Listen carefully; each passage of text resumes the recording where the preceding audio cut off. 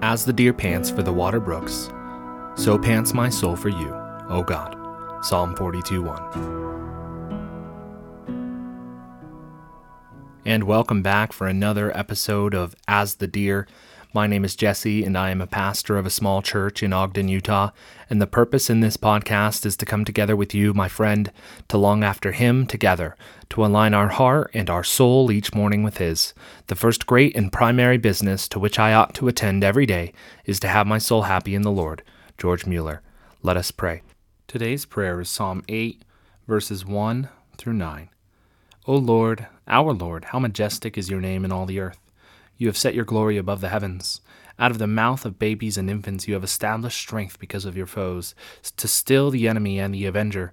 When I look at your heavens, the work of your fingers, the moon and the stars which you have set in place, what is man that you are mindful of him, and the son of man that you care for him?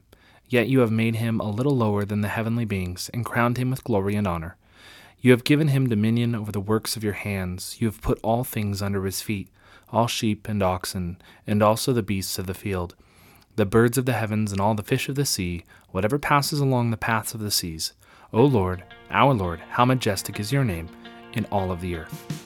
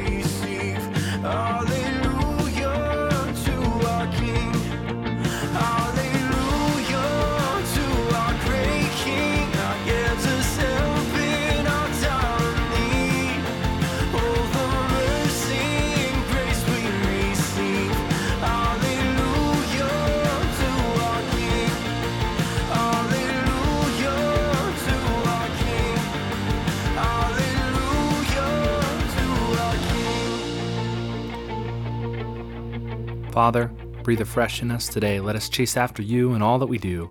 Prod us and pull us, and create in us a yearning to be yielded to you, day by day, moment by moment. Amen. Well, here we are on Friday. I am excited to be back with you guys today. And today I wanted to actually read from a blog that I was reading on the Westminster Shorter Catechism, number 86, about what is faith in Christ Jesus. This is from the PCA, the Presbyterian Church's denomination, but I thought it was beautiful, and so I just wanted to read this with you guys and just kind of review this, what is faith? And so the question is, what is faith in Jesus Christ? And the answer is, faith in Jesus Christ is a saving grace, whereby we receive and rest upon him alone for salvation, and he is offered to us in the gospel. Ephesians 2:8-9, for by grace you have been saved through faith, and this is not your own doing. It is the gift of God, not a result of works, so that no one may boast. The truth of this catechism is God provides everything we need, and everything we need in order to save men is provided by God. There is nothing that we contribute, as Jonathan Edwards would say, to our salvation. The only thing we contribute is the sin in which makes salvation necessary. Right? So what is faith? Faith seems to be a word that we, even as Christians, can find confusing. The Catechism reminds us of a few things. First, it is saving grace. Well, what does that mean? If we remember what grace is, God is blessing us with something that we don't deserve. Then we see that faith. It is a gift from God. God provides us with something that we ourselves lack and that we ourselves do not deserve, namely faith in Christ Jesus. So that is what Paul is referencing in Ephesians 2. This is not your own doing. It, being faith, is the gift of God. So faith is a gift, a saving grace from God himself. But what exactly is faith? What is this gift that God gives us? Some people think that faith simply means believing.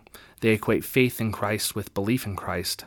But the problem with that, though, is James reminds us even the demons believe. Believing then that Jesus Christ is real and that he is who he said he is and that he did what the gospel declares he did, that doesn't do us any good alone. Belief is not the same as faith unless anyone wants to reinterpret James 2 where it says even the demons have faith, right? Just kidding. They don't say that. Even the demons believe and they shudder, right? So the Catechism shows us that faith moves beyond simply believing the truth about Jesus Christ. John 3:16 often is recited as, if you rely on, trust in, and cling to, right? So we receive and rest upon him alone for salvation, according to the Catechism. The saving grace of faith that God gives us is not mere believing in facts, but rather a full trust and reliance upon Christ for our salvation. So it is moving beyond believing, it's knowing, trusting, and relying upon, right? So the faith God gives us is a trust in the work of Jesus Christ on our behalf. It is the faith that declares, I can do nothing to save myself from the wrath and the curse of sin that I deserve. I can only look to and trust in and place my hope upon Jesus Christ. That is true faith. And as Spurgeon said, it is not great faith which saves, it is true faith. This faith is a declaration in and placing all hope upon Christ. And as Jonathan Edwards said one last time, you contribute nothing to your salvation except the sin which made it necessary. And it is a faith that relies solely on and trusts fully in the finished work of Christ Jesus. So my friends, until tomorrow, be filled with the Holy Spirit. Let the word of Christ dwell on you richly and place true faith in Christ Jesus. From the grip of God.